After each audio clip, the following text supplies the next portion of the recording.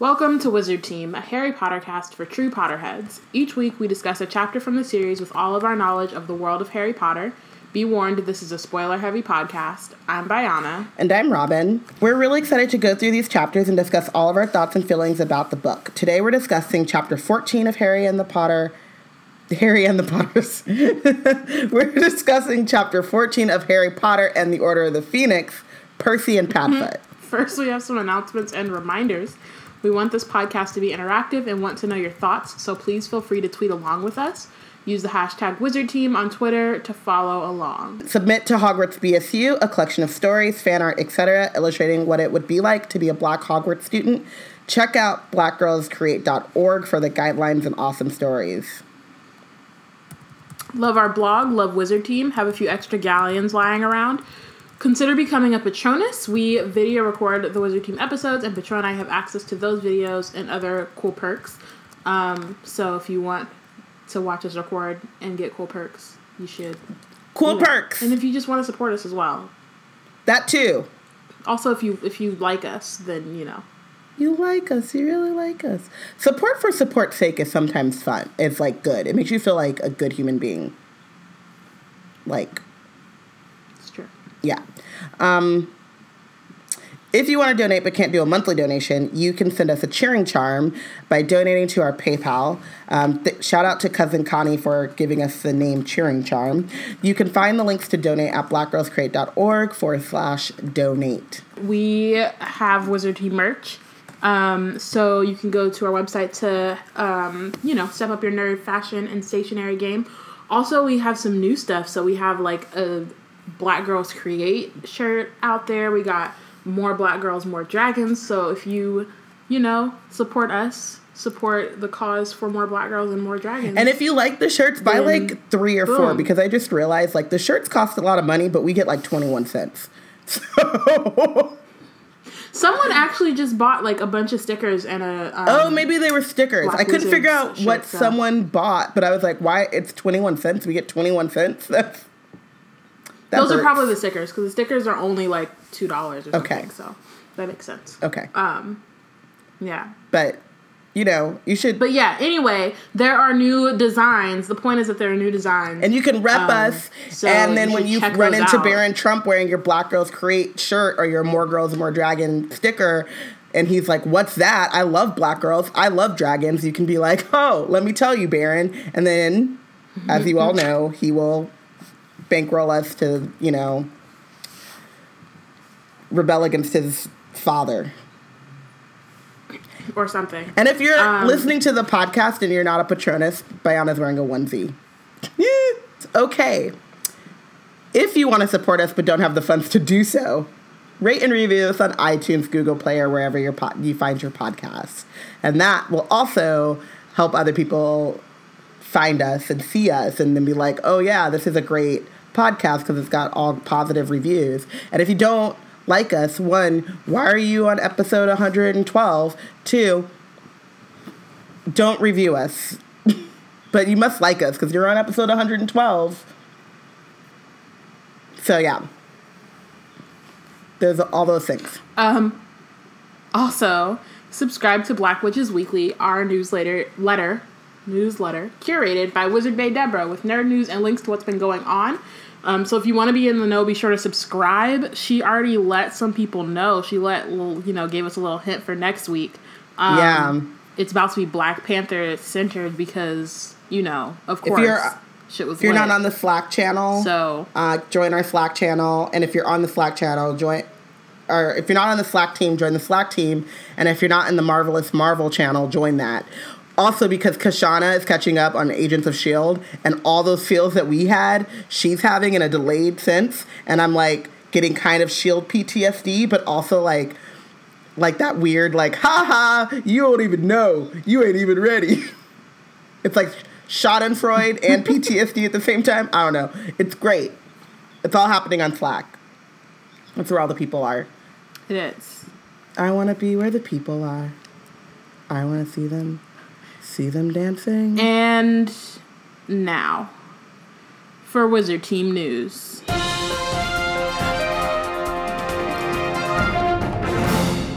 there is no Wizard Team news. Magical birthdays. Tuesday was Flitwick's birthday, so shout out to the head of Ravenclaw House. And the best charms professor. I mean, the only charms professor. Well, I was going to say, I don't know how many other charms professors we've had. Yeah. I don't know. But one of the more competent Hogwarts professors. Definitely. You know, he has a lesson And plan. he is somehow in another parallel universe also the leader of the choir in which they hold frogs, because why? And he has the ability to age at will. Or not age. Unage. Benjamin Button. Right, yeah. You know, he went from, like, the white, you know. Yeah. And then he had the little black bowl cut with the little mustache. Yeah. Which, how did they not explain it? Never mind. It's fine. Never mind. And then suddenly he was only the music teacher. Like, he didn't do charms anymore. It's cool. Was he only I don't think he was only the music teacher. Was he? Well, after the third movie, they only showed him doing things with the choir.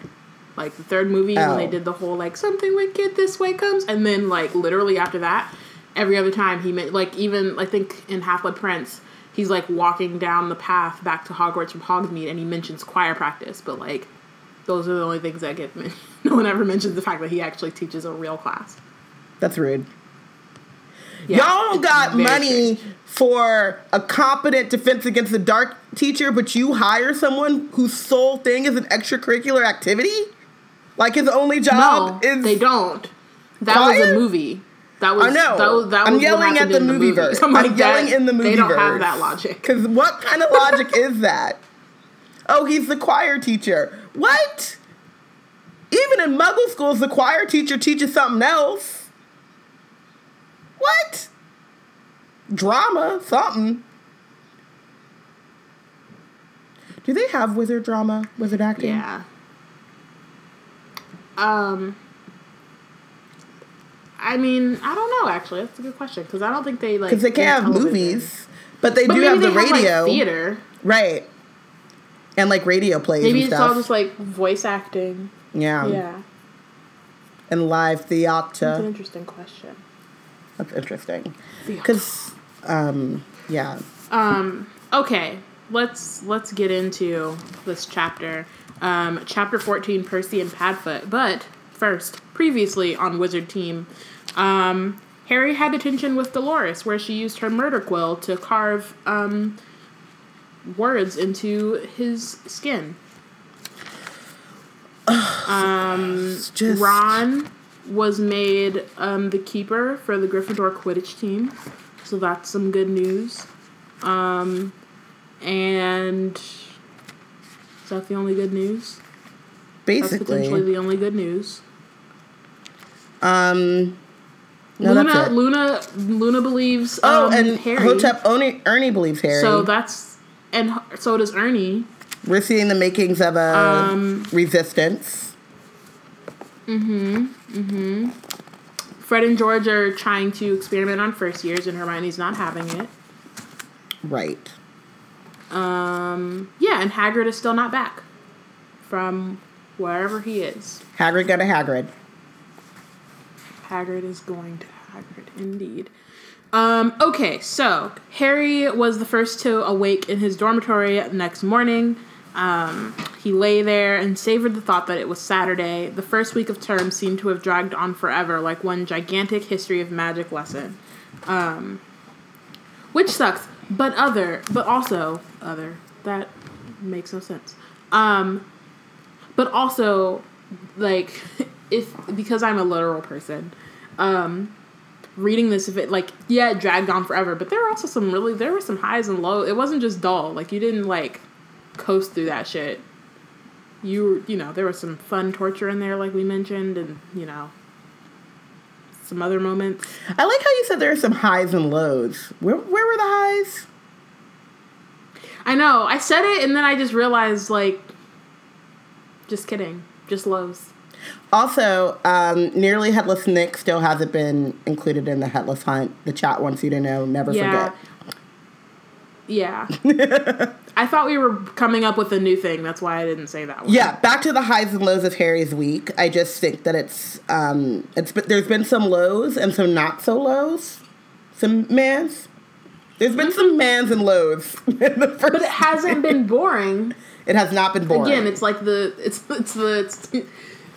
bars are not very high. Right. At this point. So Harry pulled open the curtains around his bed, got up and started to dress. Then he went downstairs to, to get some time by himself and to, not disturb the other sleeping Gryffindors in his room. He looked around the common room, the detritus, ooh, I like that word, of crumpled up bits of parchment, old gobstones, empty ingredient jars, and candy wrappers that usually covered the common room at the end of each day was gone, as were all of Hermione's elf hats. I think it's a little bit strange that the house elves clean up after them every night. The thing that's really funny about it seem necessary is, well, I mean, I think, like, in schools and, like, office buildings and stuff, you do have cleaners come every night, just because. Yeah, but is that the same for, like, boarding schools? I don't know. I think I'm thinking more of, like, living spaces, yeah. Well, that's the thing is, I'm thinking about, like, all the time. When I was in school, the dorms and, like, common areas got cleaned nightly. But like your rooms, you had to do that. But the thing that's weird about this as well, though, is that not all of these students, actually the majority of these students, are going to go on to like adult life without a house elf. So it seems like counterintuitive to have someone like cleaning up and things on this magnitude. Yeah. That they get to the point where they'll just throw a party and go to bed and not even think to, like, clean up behind themselves. Right. And it's strange because I know that not all of them realize that house elves are doing it. You know what I mean? Like, they just think Hermione it's magic. Or, like, we all just found out the year before. So they could think, like, oh, it's just a room that self-cleans after we go to bed or whatever, which would be kind of lit and probably possible in a way to end slavery in the wizarding world. However, well, Molly she cleans with magic, so yeah, it's easier, but yeah, again, like you have magic and you're so lazy that you gotta enslave a species. Mm-hmm. Okay. Yeah. So yeah, I don't know. I think I'm just a little bit confused, but also it just doesn't seem like it would be necessary at this on this like scale, if that makes sense. Right. Like, because they are also cooking and cleaning. They're also cooking all of the meals. There's an entire castle to clean, right? Like, there's not just the common rooms. There's also the classrooms and the halls, and like maybe they do that on like a shift, or they don't do it like every day, although it seems they do the common rooms every night. I don't know. Portia asked about this, and Deborah says in the chat room they probably work in shifts because there's about 300 elves, and they probably are assigned like different things. So you're assigned maybe breakfast, and then you clean the common rooms, and like lunch and dinner, and you clean the Great Hall or like classrooms. I don't know, whatever kind of makes sense. But then also, I feel like they probably do a lot of that themselves. Like they decide how to do it because it seems like they are pretty autonomous at Hogwarts. Like I don't know, I don't know how much direction they're getting. Maybe Filch is giving them directions because Filch also cleans during the day. What is Filch's job, actually? To yell at children. Like, Kashana just asks, what does Filch clean? But, like, I guess, yeah, are caretakers necessary when you have other people? Well, I think when the house elves are cooking, he's in charge of, like, he's more like a glorified hall monitor / like, make sure that there's, like, big spills or whatever. Because it does seem very purposeful that the elves are kept out of sight. Right? Like, you just, like, book 4 years into Hogwarts, and they only saw elves when they purposely went into the kitchens. Yeah. Right. So, and I know that, like, Dobby is a weird, I'm doing air quotes on a podcast, but Dobby is a quote-unquote weird elf, and Creature is a little senile, and we don't know that much about Winky. Like, she's a quote-unquote good elf, but her job was very different. But it seems like the mark of a good house elf to be invisible. So, again, are they told explicitly to be, like, out of the way? Or is that just something they kind of, society has, like, trained them up to do? Right. So, all these questions and no answers. Harry wonders how many elves had been set free, whether they wanted to be or not, and I still do not understand how that's a thing, because Hermione doesn't own the elves, so them getting clothes from her and getting tricked into giving clothes, it doesn't seem like it would work. He uncorked his ink bottle and was getting ready to write a letter. He sat quite motionless, gazing into the fireplace. Then finally coming to a decision, he dipped his quill into the ink bottle once more and set it resolutely upon the parchment.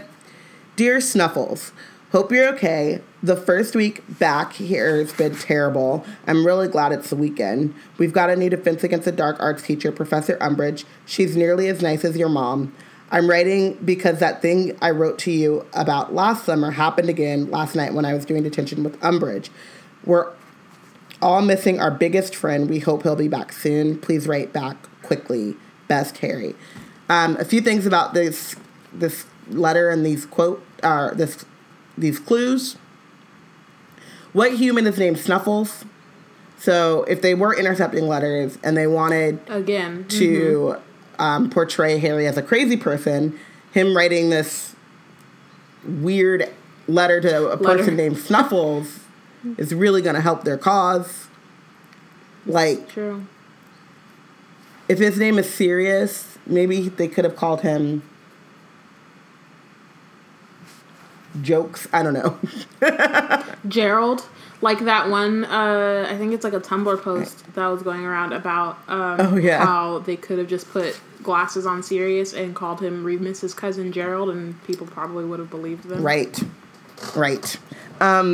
Also, I was thinking they could start calling him Stubby Boardman, because no one really reads the Quibbler. Dear Stubby. Dear Stubby. Yeah, it would have been great if I know Harry's like really, he's going through a lot, but it would have been great if he'd be like, also, I found out about your singing career. Your career as I didn't realize you could send me a record that I can listen to. Yeah, but then also this this is actually, I think, a pretty good clue. She's nearly as nice as your mom. I like that takedown. I love that. It's a good takedown. It's so shady. It's really good. And then we're all missing our biggest friend. Yeah, a 14-year-old is coming up with this. But it's pretty good, I think. I think it's pretty good. I think that, somebody taking this without context would not necessarily know what that meant. But if someone is intercepting Harry Potter's letters... That's true, but still, there are lots of... Big could mean a lot of different things, right? Like, it can mean physically big, but it could also, mean other things. It doesn't necessarily have to be literal, even though he is... I mean, I guess if someone in the UK listens, is biggest friend something that you would say as opposed to best friend? Or good friend? He's a big friend? Probably not, but... That only, to me, connotates size. Because we would say he's a really good friend. Yeah, and I'm not saying... No, the point is... I guess you could say our greatest friend, because great in size and stature. I'm not... it's good. It's a good try. Good first pass. But we're stuck on Snuffles. You hear Dear Snuffles, and you're just like, oh, that boy is for show on something. Or he's, writing to someone who's using a code name. Either way, it's suspicious. Yeah. So Harry rereads his letter several times, trying to see it from the point of view of an outsider. He could not see how they would know what he was talking about or who he was talking to just from reading the letter. He did hope that Sirius would pick up the hint about Hagrid and tell them when he might be back. Harry did not want to ask directly in case it drew too much attention to what Hagrid might be up to while he was not at Hogwarts.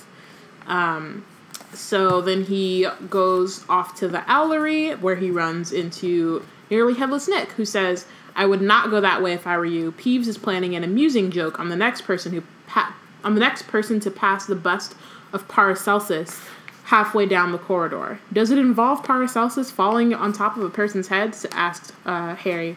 "Funnily enough, it does," said Nick. "Subtlety has never been Peeves' strong point. I'm off to try and find the Bloody Baron. He might be able to put a stop to it. See you, Harry." "Yeah, bye," said Harry. And so then he takes the long way to the Owlery. Peeves is a On problem. his way there, he runs. But I love him. Peeves, Don't ever change. I mean, I was going to say, he's there. He does his job very well. Right. You know what I'm saying? I bet he has a lesson plan.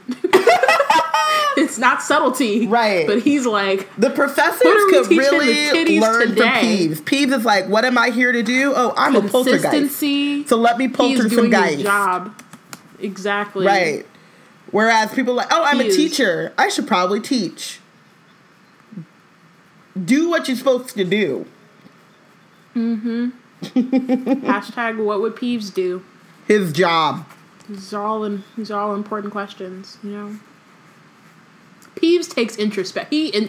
He has a moment of introspection. He thinks about what he's doing, right? He looks at his choices, and then he realizes, yes, I am supposed to be doing this because I'm a poltergeist. Right. And then boom. What choice should I make? And this is the how we worst get him one. dropping Paracelsus on people's heads.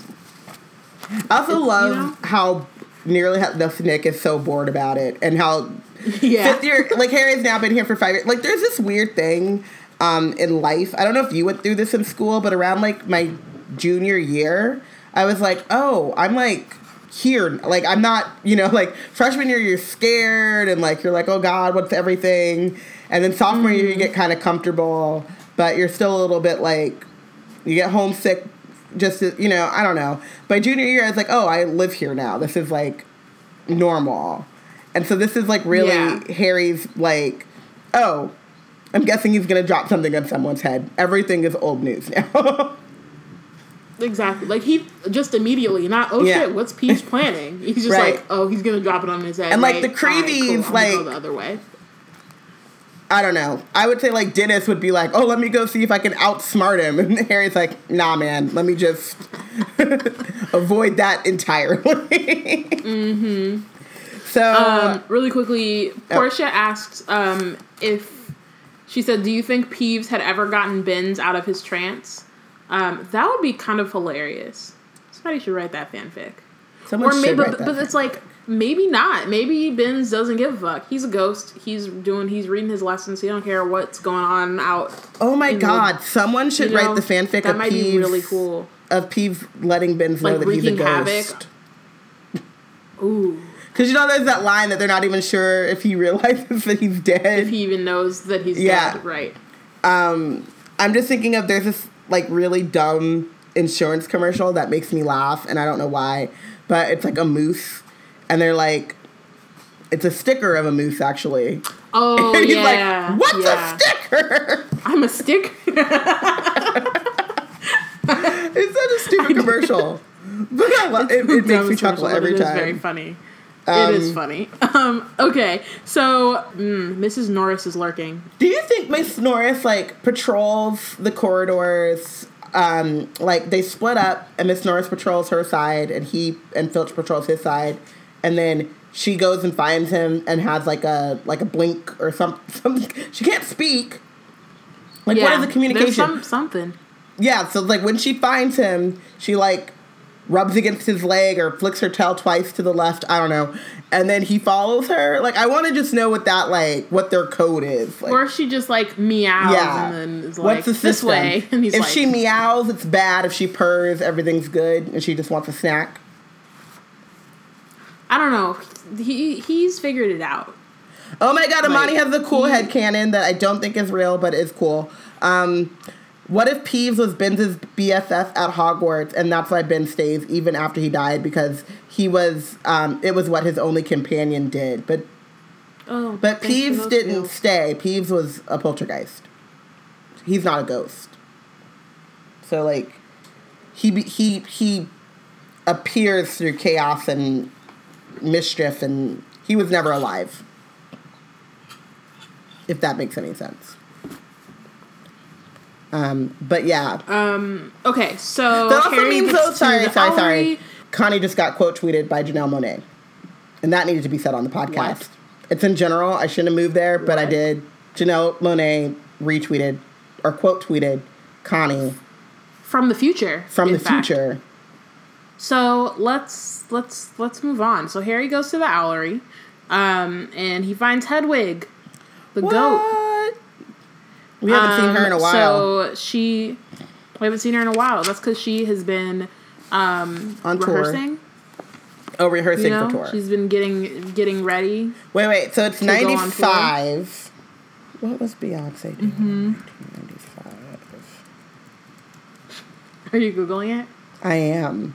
I feel like that was like actually the beginning of. I feel like she was getting her group together. Because our timeline, I would say our timeline is. This is when she was like getting. Who cares? She was getting Destiny's Menagerie. They were rehearsing. They were getting ready to go. In 95, Beyonce's father resigned from his job to manage the group full time. Well, boom. So. I appreciate that this podcast is both Harry Potter and Beyonce history. I mean, I feel like that's the same thing. In October of 95, they get signed to Grassroots Entertainment. And in 1996, they record their album with an agreement under Sony Music. So she is around this time. Yeah, she's rehearsing for sure. She's got a big meeting coming up in October. She don't have time for Harry stuff, but she decided to stop on in. There you are, he says. Get down here. I've got a letter for you. Right. I know this says Snuffles on the outside, but it's for Sirius, okay? She blinked her amber eyes once, and he took that to mean that she understood. And then a great reptilian winged horse, just like the ones pulling the Hogwarts carriages, with leathery black wings spread wide like a pterodactyl's, rose up out of the trees like a grotesque giant bird. It soared in a great circle and then plunged once more into the trees. The whole thing happened so quickly, Harry could hardly believe what he had seen, except that his heart was hammering madly. The Owlery door opened behind him, and it's Cho Chang. Also with a letter and a parcel. Cho Chang. There's like in a Harry Potter musical, there's a Cho Chang theme song, but it's kind of racist. So I just like to sing the Cho Chang part and not the racist part. So that was what was happening. That's valid. Yeah. Hi, said Harry automatically. Oh, hi, she said. I didn't think anyone would be up here this early. I only remembered 5 minutes ago. It's my mom's birthday. What, Robin? Portia asked, when did No, No, No come out? And so I responded 97 or 98. And she said, that's when Hedwig disappeared, right? Boom! And I need Portia to sit on the feelings bench. That's not a feelings bench. No, that's not feelings bench. Canon. That is canon. It never happened. So I knew that's it didn't cool. happen. That means that chapter will be fun. It never happened. Also, shout out to the little girl. Hedwig had to, quote, die so that she could become one of the greatest entertainers of all time. Boom. Also, shout out to the little girl at LeakyCon. And she came up and said, I don't believe Hedwig died because she killed a bunch of mice, so she must have had like 1 million Horcruxes. And I was like, hey, I don't know if that's how that works, but I'm down with it. And she's like, I refuse to believe that Hedwig is dead. And I was like, all right.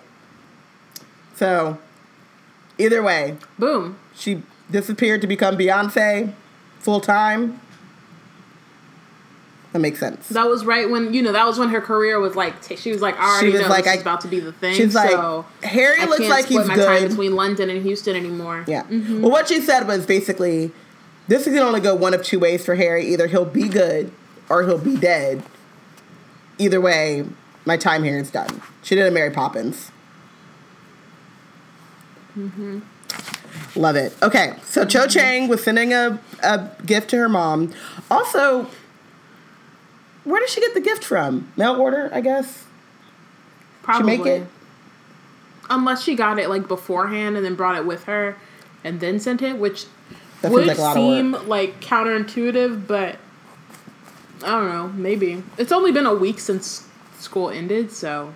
Right. I don't know. They haven't school started. Yeah, they haven't had a Hogsmeade weekend yet. It just seems... Maybe she, like, ordered it, but because she knew she would be at Hogwarts, she was like, let me send it here just in case.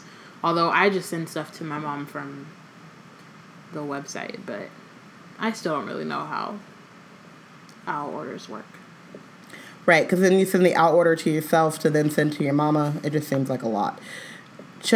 Never mind. I was about to say Cho Chang ain't no Ravenclaw. Except she definitely is. That's probably just the way that the actual wizarding system works, which, as we've already discussed, is not wizarding devised world by ain't no Ravenclaws. Ravenclaw. The It world. makes no sense. The Ravenclaws do the best that they can with the system. It's like the wizarding world is like when Ami was little and you would chase her and she would always take the more difficult way. So like there's this wide path to run this way and there's this little path between the table and the couch that you have to squeeze through. She would choose that one. But that's smarter because she can get through it and you can't. No, it slows you down. No, not in the living room. I could just reach over that gap and right. I'm seeing it now. I was like, if you're chasing her, you can't get through that gap, but yeah. Whew. Also, I can just step over it. Before we get back to the thing, examples of why Aminata is a Slytherin. We had family in town, and she disowned me because her cousins from New York were here. She was like, I wasn't talking to you. I was talking to my cousins. And I was like, what am I? Who am I? Call me when you're ready to go to the library. Or call your cousins and see if they're going to fly to New York to take you to the library. What is going on? She's 5 years old, and she sees you all the time. That's what's going on. Rudeness is what's going on. So, nice day, said Harry, gesturing to the windows. His insides seemed to shrivel with embarrassment. The weather. He was talking about the weather. Yeah, said Cho, looking for a suitable owl. Good Quidditch conditions. I haven't been out all week, have you? No, said Harry. Hey, has Gryffindor got a new keeper yet? She asked. Yeah, it's my friend Ron Weasley. Do you know him? The tornado hater, she said rather coolly. Is he any good? I love the shade. I appreciate it so much. Yeah, said Harry. I think so. I didn't see his tryout, though. I was in detention. Cho looked up. That Umbridge woman's foul, she said in a low voice. Putting you in detention just because you told the truth about how he died. Everyone heard about it. It was all over the school. You were really brave standing up to her like that. Who cared about a stupid flying horse? Cho thought he had been really brave. Just...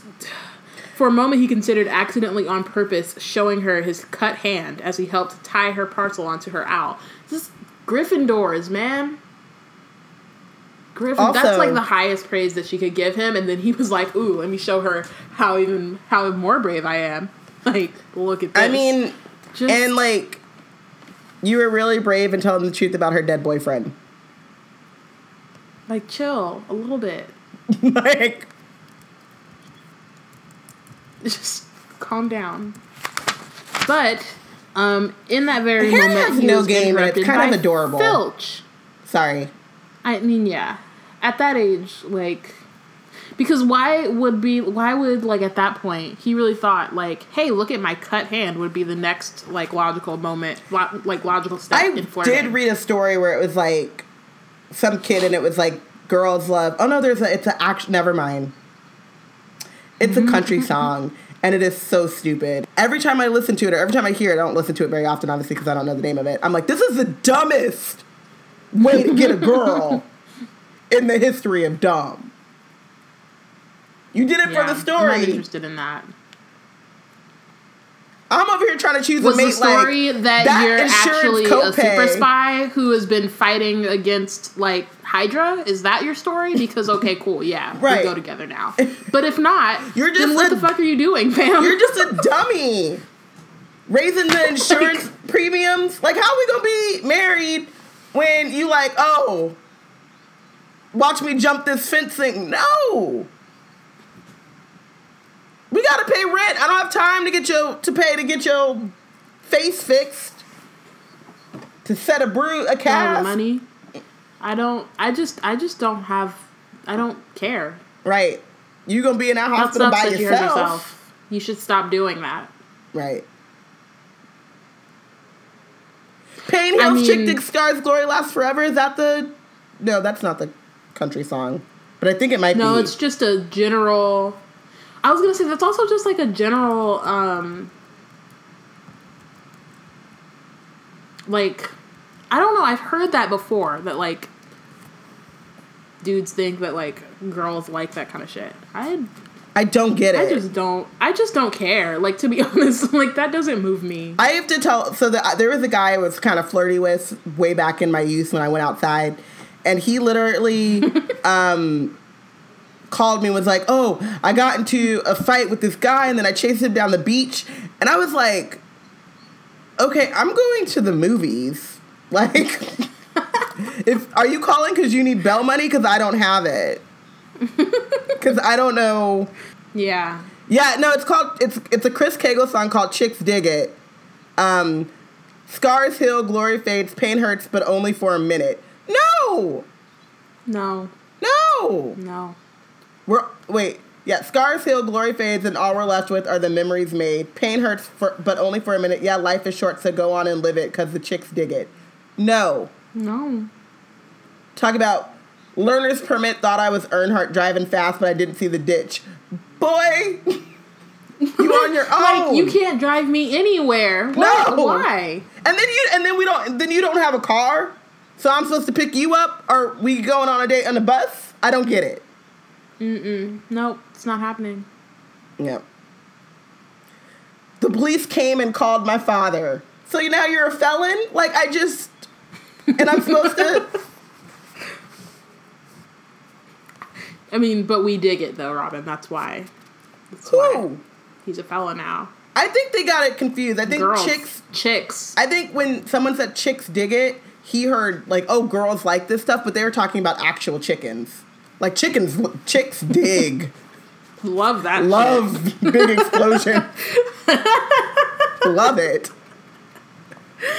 I'm serious. It's the dumbest. It makes me mad every single time. I'm mad again. Chris Cagle is benched. So just stupid. Okay, sorry. All right, so Filch comes wheezing into the room. Aha, said Filch, taking a flat-footed step towards Harry, his pouchy cheeks trembling with anger. I've had a tip-off that you are intending to place a massive order for dung bombs. Harry folded his arms and stared at the caretaker. Who told you I was ordering dung bombs? Cho was looking from Harry to Filch, also frowning. I have my sources, said Filch. Now hand over whatever it is you're sending. Feeling immensely thankful that he had not dawdled in posting off the letter, Harry said, I can't. It's gone. Gone, said Filch. Gone, said Harry calmly. How do I know you haven't got it in your pocket? Because I saw him send it, said Cho angrily. Filch rounded on her. You saw him? That's right, I saw him, she said fiercely. There was a moment's pause in which Filch glared at Cho, and Cho glared right back. Then the caretaker turned and shuffled back toward the door. He stopped with his hand on the handle and looked back at Harry. If I get so much as a whiff of a dung bomb. And then he stumps off down the stairs. So... Malfoy really, snitched. So what happened? No. Oh. It wasn't Malfoy. Umbridge. So it was Umbridge. It was Umbridge. And Umbridge doesn't necessarily... But Umbridge doesn't necessarily know that he's writing to Sirius. She just wants to read Harry's mail. Right. Regardless of who he's sending it to, she wants to read his mail. Right. So she, tipped Filch off, thinking, Filch would get it for her, and then she would get to see who he's writing. If that is not a federal crime... And what he's writing. It probably is, which is why she's going all in this weird roundabout. Right. Because she probably tipped Filch off, and then what she was going to do is be like, oh, let me see it. Right? But how? Yeah. Do you got a warrant? Is there a wizard warrant? I just need a judge to sign off. But I guess the judge would be on the wizard gamut. So, Kamut. Yeah. Yeah. Portia says Cho ain't here for no injustice, and I really love that. And, like, the idea that she said it angrily and fiercely because it's like, dude, leave Harry alone. He just went through a week of detention with that woman. Everybody stared at him for telling the truth about my dead boyfriend. Give him a break. Mm-hmm. And also, like, dung bombs, fam? Like, chill. No. Do I look like Fred or George? Because you know that's who... Fred and George get mail orders of dung bombs and then sell them at a market price because they are businessmen. Mm-hmm. Portia's out here asking the important questions. She said, who is Mrs. Norris married to? Filch. It's a good question. Filch, probably. Thanks, said Harry. No problem. No problem, said Cho. You weren't ordering dung bombs, were you? No, said Harry. I wonder why you thought you were then, she said, as she carried her owl to the window. Harry shrugged. He was quite as mystified by that as she was, though oddly it was not bothering him very much at the moment, because he is not, as always, being constantly vigilant. Because later, when he mentioned it to Hermione... Well, no, it's not just that. He's like, I wonder what... Like, oh, whatever, it's probably nothing, right? Versus when he mentions it to Hermione in a couple chapters, she's like, dude, that's suspicious. Right? Like, people are out to get you, and you're not... He just doesn't... It's fine. It's fine. Let's let him be sprung and all that. So they leave the owlery together. At the entrance of a corridor that led toward the west wing of the castle, Cho says, I'm going this way. I'll see you around, Harry. Yeah, see you. She smiled at him and departed. He walked on, feeling quietly elated. He had managed to have an entire conversation with her and not embarrassed himself once. If Harry had any real game, he would have said, I'll walk you. It's true. But also you have to, like... You also have to chill, right? You have to, like... It's dosage. Yeah. You can't be like, now I'm never leaving your side. Yeah. Is that what I'm doing wrong in my love life? I don't know. We go together now. Maybe. I stick with you forever. What's your name? Is that the thing that you do? If so, then yes, chill out. Not really. I mean, I did fall in love on Barton when an extra stop just to spend a little extra time. Did that person know that? No, I didn't talk to them. Well, just stared. Enthrall. Well, that's a I don't actually talk to the people I'm attracted to. That's a whole nother thing. So I think that's a different kind of issue that we can talk about offline. We'll take it offline. Okay. Yeah, if you'd like, because she did not hate him for being alive. Of course, she had preferred Cedric. He knew that. Though if he'd only asked her to the ball before Cedric had, things might have turned out differently. She had seemed sincerely sorry that she had to refuse when Harry had asked her. Morning, said Harry brightly to Ron and Hermione. Can we just stop and notice the PTSD of she did not hate him for being alive, which is something that Harry probably hates himself for, and is like pushing that onto other people and feeling. But also, I think that, but I also think that, like, I think of all the people, he would assume that would be her, that she would also think that, right? That he's alive instead of Cedric, or like, yeah. So I think that's part of it. Or Cedric wouldn't have been there if not for Harry. It's both things. Cho and probably Cedric's parents, he probably feels that way about. But, like, yeah, the survivor's remorse there is just like, Miss Rowling, have you met Connie? She did not hate him for being alive. Also, Kashana wants us to note that he is analyzing an interaction from almost a year ago. And it's actually, like, yeah, he sprung. And then he miraculously gets over it and falls in love and marries Ginny. Well, he doesn't miraculously get over it, but he randomly falls in love with Ginny. That part is yes. He gets over it really fast. That is a thing that happened. He does. Well, that's debate. We'll talk about that. That's a little bit debatable. I think that, like, morning, said Harry brightly to Ron and Hermione. What are you so pleased about, said Ron. Quidditch later, said Harry happily. Oh, yeah, said Ron. Listen, you don't fancy going out a bit earlier with me, do you? Just to give me some practice before training so I can, get my eye in a bit. Yeah, okay, said Harry. Look, I don't think you should, said Hermione. You're both really behind on homework as it. But she broke off because the morning of post had arrived, including the Daily Prophet. Anything interesting, said Ron. Harry smiled. He knew that Ron was keen to get her off the subject of homework. I don't know, man. That's their business. In terms, I made this maybe just me with, like, I've never had to, like, felt the need to nag my friends about doing their homework. Like, that's on them. If they don't want to, like, do well in classes and, in their OWLs, that ain't got nothing to do with you. Like, you could say it once, like, hey, we should go do our homework. And then if they're like, nah, I'm like, all right, cool. I'm going to pass my classes. We've already talked about how Hermione is unnaturally invested in them doing well when they're not invested in themselves. Yeah, because I would be like, I done told you. At this point, too, they are like siblings, and then that's when you're definitely like...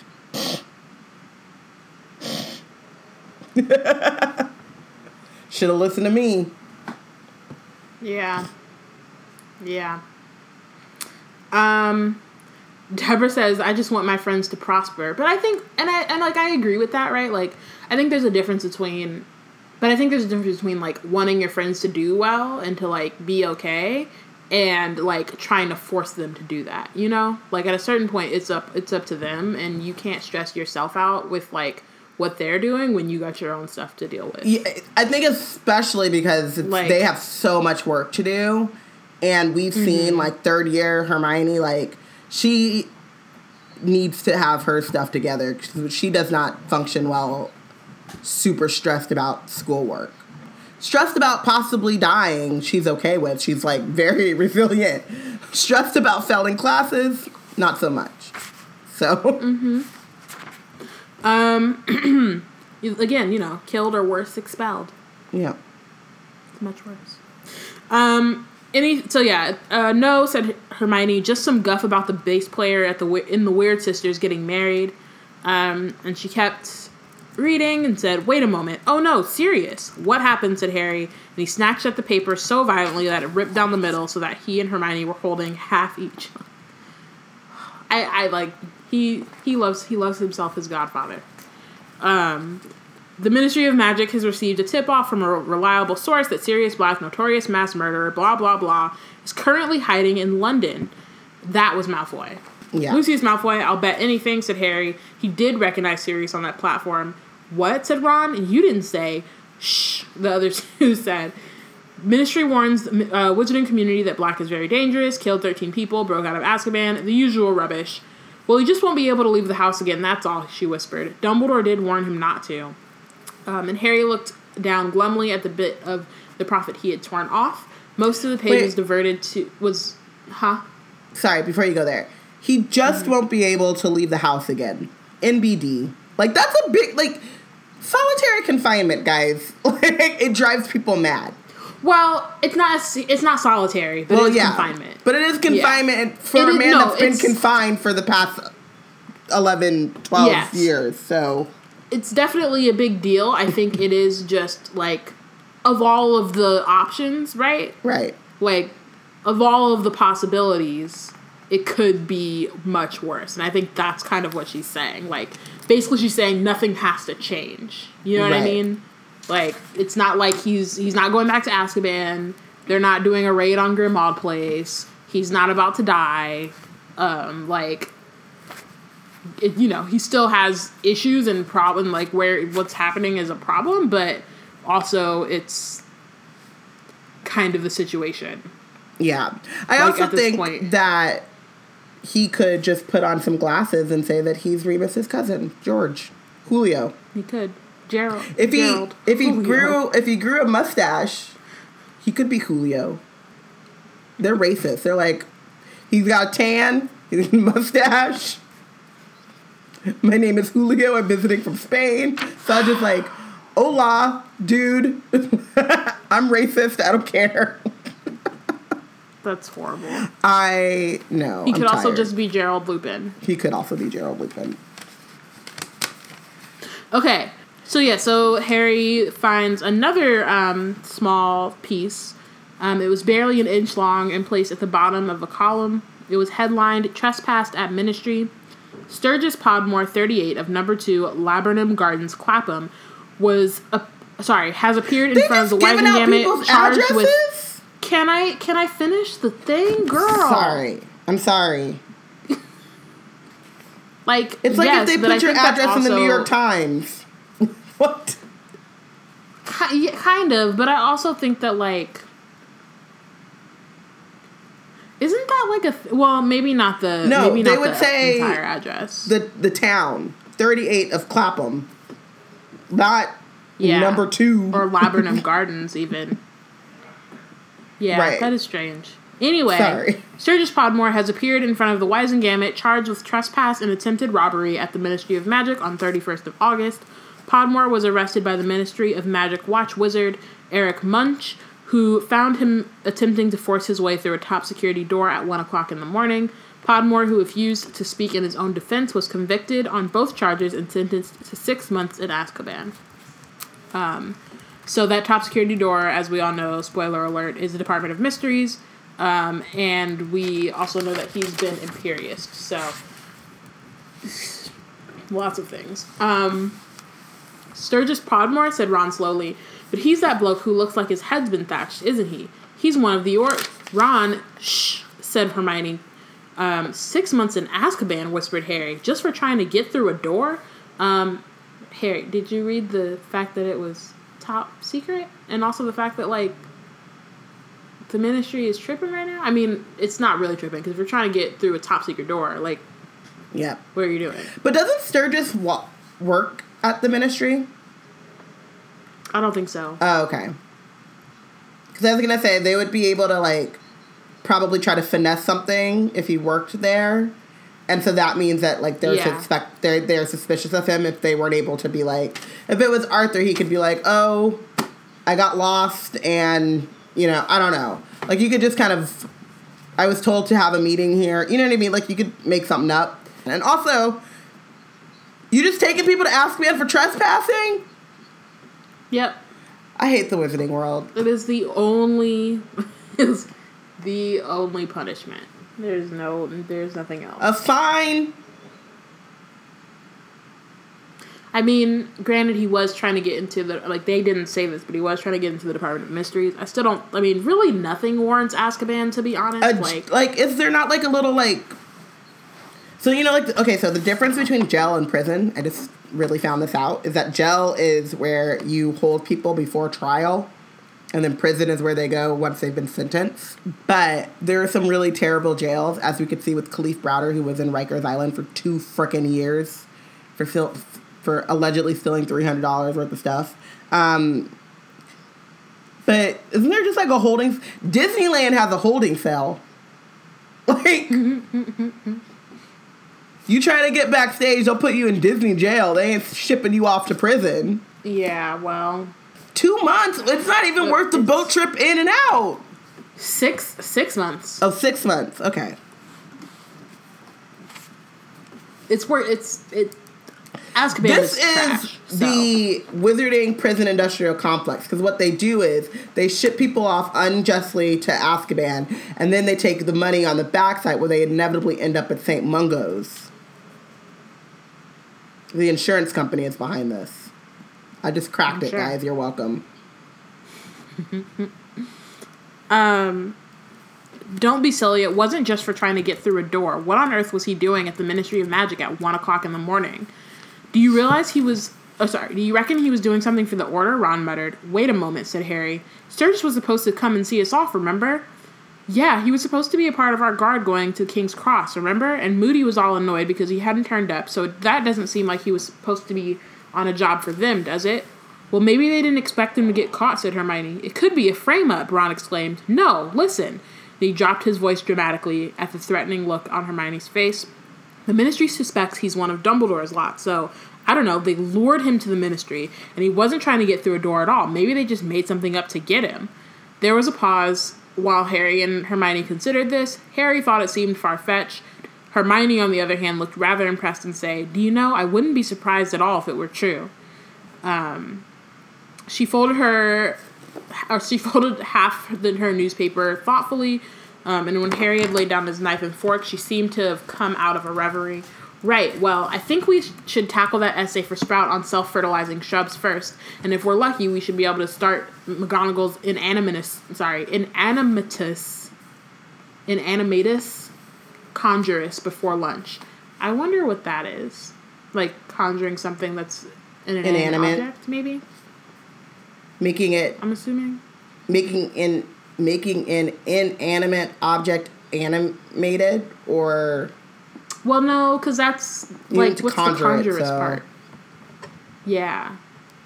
Maybe there's a difference between conjuring inanimate objects and then, like, animate objects. Maybe it, like, requires, like, a different magical... Not a different magical theory, but maybe one is, like, more difficult than the other or something. I would assume the inanimate object is more easily mastered, but... That's what I would think. And conjuring animate objects would be newt level. Yeah. Okay. So Harry felt a small... Oh. Were you going to do something else? I was just going to say that the line where Hermione says, I wouldn't be surprised if that were true. It reminds me of the ahistorical reenactments in Deathly Hallows Part 2 where Hermione keeps going, that's brilliant. And in my head, I'm like, Ron has been having good ideas for 7 years. Why are you shocked? Mm-hmm. But I don't really think she is shocked in this case. I think she was just thinking about, you know what I mean? Like, maybe she looked rather impressed, but, like, I think that the movies like to play that up. Also, Ron likes to play it up, to be honest, because she usually doesn't even mean it that way, and he gets real in his feelings. True. So. Okay. Harry felt a small twinge of guilt at the thought of the pile of homework awaiting him upstairs, but the sky was a clear, exhilarating blue, and he had not been on his firebolt all week. So, like, on the one hand, they should be doing their homework, but Harry has needed a self-care moment all week. And so I'm, like, on the one hand, like, yeah, fam, you have, like, hella homework to do, but also, get your flying in. Like, it seems like you need it. Also that sometimes when you're able to, like, blow off steam, then you're able to concentrate. Like, once they get the Quidditch out of the way, I mean, this isn't true for Ron and Harry, but for other people, then they would be better theoretically. Theoretically, they would be better able to, like, concentrate on the homework, you know? I mean, we can do it tonight, said Ron. Yeah, because they're not. And we've got tomorrow. She gets too worked up about work. That's her trouble. There was a pause, and he added in a slightly more anxious tone, do you think she meant what she said? Sorry. Do you think she meant it when she said we weren't copying from her? Yeah, I do, said Harry. Still, this is important, too. We've got to practice if we want to stay on the Quidditch team. So, like...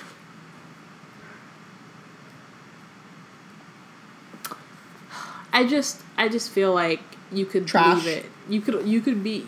It's trash. It's trash. Like, you could be like, yeah, I'm just gonna not, do this homework or whatever, and that's fine, but don't expect somebody to then, like, do it for you.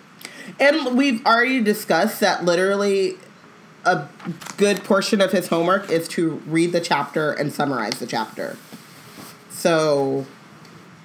It's not like... They're writing, like, 2 pages. It's yeah. Like, at this point, they've let it pile up, so now they have, like, 6 2-page papers to write. But that's on them. They had all week. Well, no. It's on Ron. It's on Ron. Harry was in 7-hour detentions.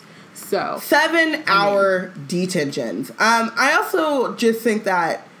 That's a whole-ass job. He really was going... Right. He was doing full-time detention. Right. And that detention consisted of cutting his hand open. And no lunch break, no snack break. He had to go scarf down dinner.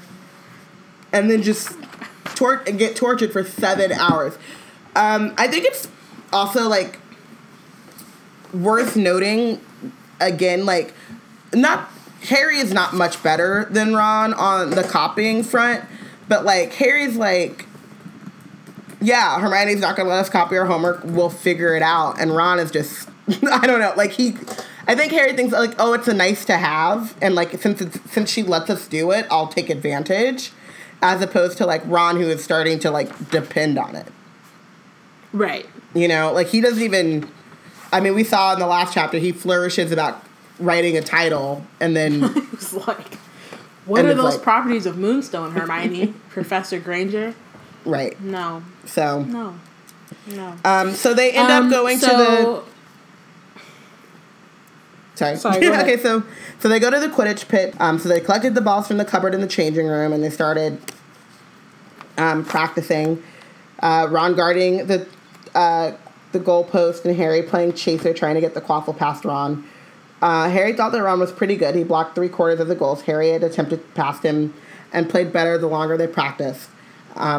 After a couple of hours, they returned to the school where they had lunch, during which Hermione made it quite clear that she thought they were irresponsible, then returned to the Quidditch pitch for real training session. All their teammates but Angelina were in the changing hall when they entered. All right, Ron, ready to show us all up? Ickle Prefect, said Fred. So Fred and George are doing what Fred and George do. Shut up, said Ron, stony face, pulling out his own team robes for the first time. They fitted him well, considering they had been Oliver Woods. Okay, let's get to it. Alicia and Fred, said Angelina, entering from the captain's office. So they get an office. Hey, look at that. Alicia and Fred, you can just bring the ball crate out for us. Oh, and there are a couple of people out there watching, and I want you to just ignore them, all right? There was a storm of catcalls and jeers from the Slytherin Quidditch team. You know what they could be doing? Anything else. Homework. Anything else. Studying. Literally anything else. You have a whole castle and grounds to explore. Lounging. There's a whole wide world out there. Flirting. And you're worried about... socializing. You could be getting food from the kitchens. You could be, like, taking a nap. You could be doing your homework. You could be, like... There's just a whole world of possibility, and you decide to spend your afternoon, like, catcalling and making fun of another team. Like, for what? And it's... Get a life. So we've talked about, like, the problems with Draco and just leave Harry alone. But it is, like, a uniquely Slytherin thing. Because the Gryffindors aren't going to Slytherin's practices and jeering and, you know what I mean? No, they don't care. Like, they don't care. Like, they do... They're like, I'm going to separate myself. Right. They do and have they only get pulled in when the Slytherins antagonistic relationship. But, yeah, like, it's when the Slytherins are in their face that they will, like, bite back. You know what I mean? And, like, but just the level of effort that goes into... It's just a lot. Like, they had to coordinate that. They had to find out when the Gryffindors were practicing. Then they had to be like, all right, y'all. You know, Snape helped them. We have to be at the spot. But I'm saying, like, who's the captain? Flint or whatever? Mm-hmm. Although there might be a different captain this time. Maybe Monty, somebody. There might be a new captain. Anyway, this captain had to be like, all right, y'all. I know it's the first week back. We all got to gather together on the first weekend back, not for Quidditch practice, but just to throw the Gryffindors off their game. Like, what? What?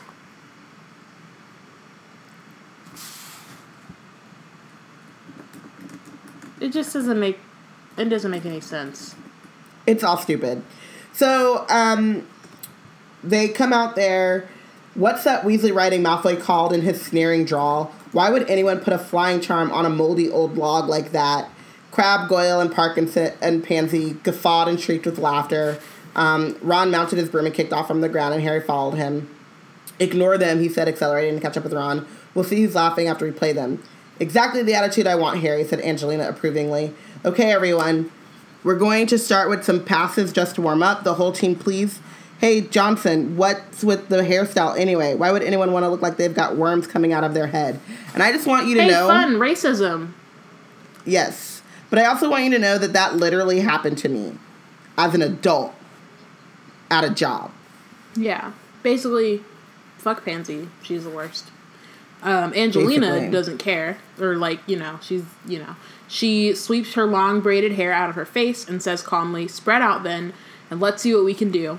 Harry reversed away from the others to the far side of the pitch. Ron fell back toward the opposite goal. Angelina raised the quaffle with one hand and threw it hard to Fred, who passed it to George, who passed it to Harry, who passed it to Ron, who dropped it. The Slytherins, led by Malfoy, roared and screamed with laughter. It's not that funny. Like, it just isn't. Like, it's real, like... And I feel like we're saying this, like, every time, but it's literally just... It's not that funny. Sometimes you drop balls. It's just not. I'm a child. Also, though, it's a very, like, interesting thing because Angelina's, like, pass it on Ron as though nothing had happened. And it is really, it's his first Quidditch practice, so his nerves are already going to be high. And then you have these, like, hecklers for no reason. So it's not even, like, they're making some big show of he's not good. You know what I mean? Like, I don't know. It's stupid, is what it is. So, Pass It On called Angelina as though nothing had happened. Harry threw the quaffle to Alicia, who passed it back to Harry, who passed it to George. "Hey, Potter, how's your scar feeling?" called Malfoy. "Sure you don't need to lie down? It must be, what, a whole week since you were in the hospital ring? That's a record for you, isn't it?" Fred passed it to Angelina. She reversed passed to Harry, who had not been expecting it, but caught it in the very tips of his fingers and passed it quickly to Ron, who lunged for it and missed by inches. "Come on now, Ron," said Angelina crossly as Ron dived to the ground again. "Pay attention." It would have been hard to say whether Ron's face of the quaffle was a deeper scarlet when he had returned again to playing height. On his third attempt, Ron caught the quaffle, perhaps out of relief.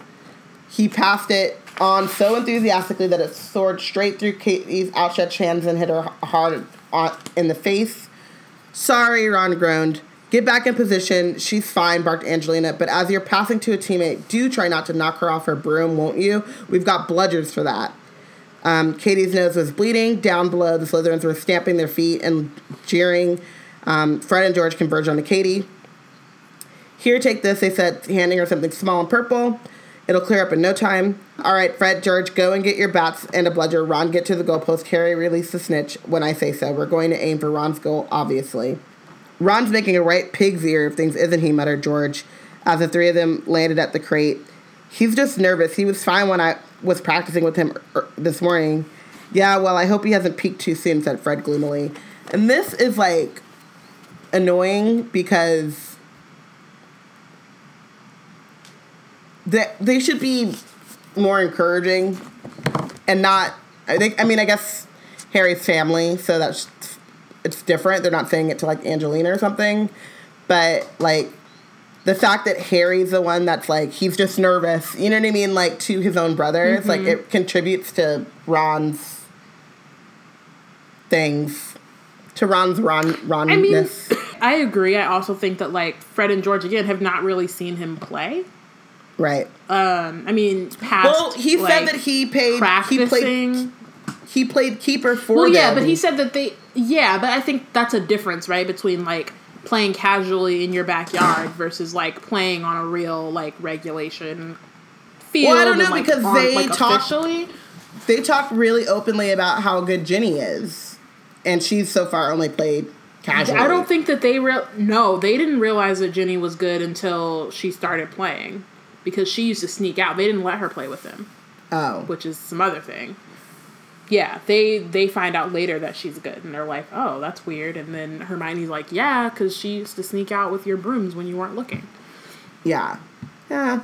So, I mean, I do think that, like, I also think that, I don't know, like, siblings can be intuitive and, like, understand kind of their other siblings, like, insecurities and all that kind of stuff, but, they also cannot, you know what I mean? Like, they can also be really... Yeah. I don't know. Just not really pay attention the way that they should, or, like, see it, but also don't think so much of it. So I think Like, I don't think in this moment Fred and George are trying to make fun of him, which is why they, like, say it to Ron. I mean, say it to Harry, like, I don't think they're trying to make fun of him, but... away, I think they're just a little concerned, like, oh, maybe he's not as good as we thought he was when we saw him. Like, I don't know. I think there's kind of a lot of different things happening there. And I think as best friends, you sometimes have more loyalty when it comes to, like... Because this isn't really a big deal, you know? Like, in the scheme of things... It's not a huge deal. So, like, if it was, like, a life or death thing, like, of course Fred and George would be, like, more rooting for him. But you know what I mean. They more willing to, like, defend him versus this time where they're like, was this a good idea? Like, yeah. I don't know. There's always that, like, weird line of, like, when siblings are... supportive and kind of, like... not, and I don't think it's ever not supportive. It's just, like... I guess it's more encouraging versus, I don't know. I don't know. I just think that it's something, I don't think that it's malicious. Like, I don't think that they would say that, like, you know, they say it to Harry because he's, like, family at this point. Like I said, it's not like they said it to Angelina.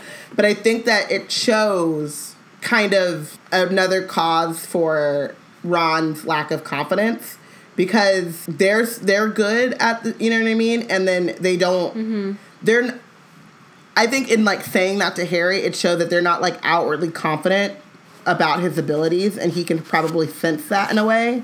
Like, even if you don't say it out loud, you can kind of sense in there, like, ooh, not doing too hot, you know? Like, my brother used to coach my basketball teams, or assistant coach with my dad, and I always felt a lot more nervous when he was coaching because I mean, not that my dad wasn't a great basketball player, but he was old, so I didn't see him playing basketball. And, like, my brother was, like, in high school starter, like, you know, like a great basketball player.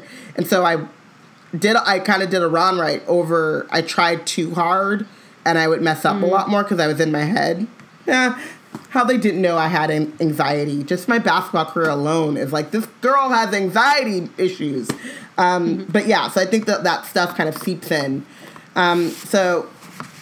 Anyway, so they're practicing. Harry releases a snitch, and Ron's just not doing great. As soon as Angelina blows the whistle and Harry releases the snitch, she blows it again.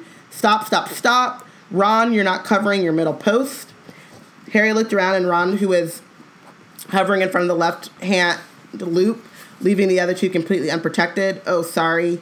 You keep shifting around while you're watching the chasers. Either stay in the center position until you have to move to defend a hoop or else circle the hoops, but don't drift vaguely off to one side. That's how you let in the last 3 goals. Sorry, Ron repeated.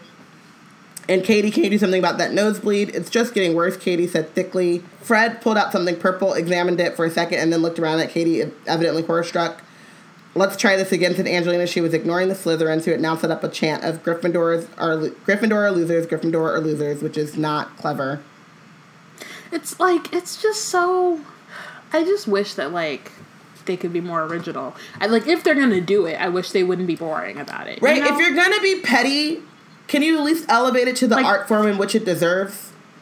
That's what I'm saying. Like, show it some respect. Study the greats. You know? When I was visiting Eliana last weekend, we had this whole thing. If this is what your craft is gonna be. Right. I just feel like if you're going to spend all of your... Especially Draco, who, like, literally spends all of his time thinking about how he can be petty to Harry. Like, if that's what you're trying to do, like, really commit. Right. You know? Like, hone your craft. So last weekend when I was hanging out with Eliana, we had a moment where we were watching Divas on YouTube, and there is literally Mariah Carey might be the GOAT at petty, but there is a moment when Janet Jackson's doing an interview and they ask her about Madonna, and she goes, it just lacks did you say, like, she's class? thinking off, and then she, like, chuckles a little bit and she goes, class. And, like, that level of shade, like, it is innate and it is natural, but it's honed. You know, it's perfected. Like, she looked off, like she was thinking about it, like she was having a hard time grasping the word. She chuckled a little bit when she found the perfect word, came back, said, class. Kept moving on. Whitney Houston, I don't think about her. Like these things, like you have role models to look up to. You do. Do better. Those things happened before the 90s. Yes. Some of them. Wizard YouTube. Is there not like a Gilderoy Lockhart takedown on Wizard YouTube that you could just go to? Just Dumbledore is steady giving you Dumbledore material. Is a freaking, like, he is a savant. A wealth of petty knowledge. He just, like, and you have direct access to this dude, and you haven't. He's used shade, like, on your pops. Like, you weren't there, you didn't hear? No? Okay.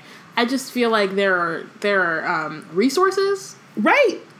And opportunities that are not being utilized in the way that they should be, and so they end up here with Gryffindor are losers as a chant. When there's so many options. It's not good enough. Gryffindors are a bore.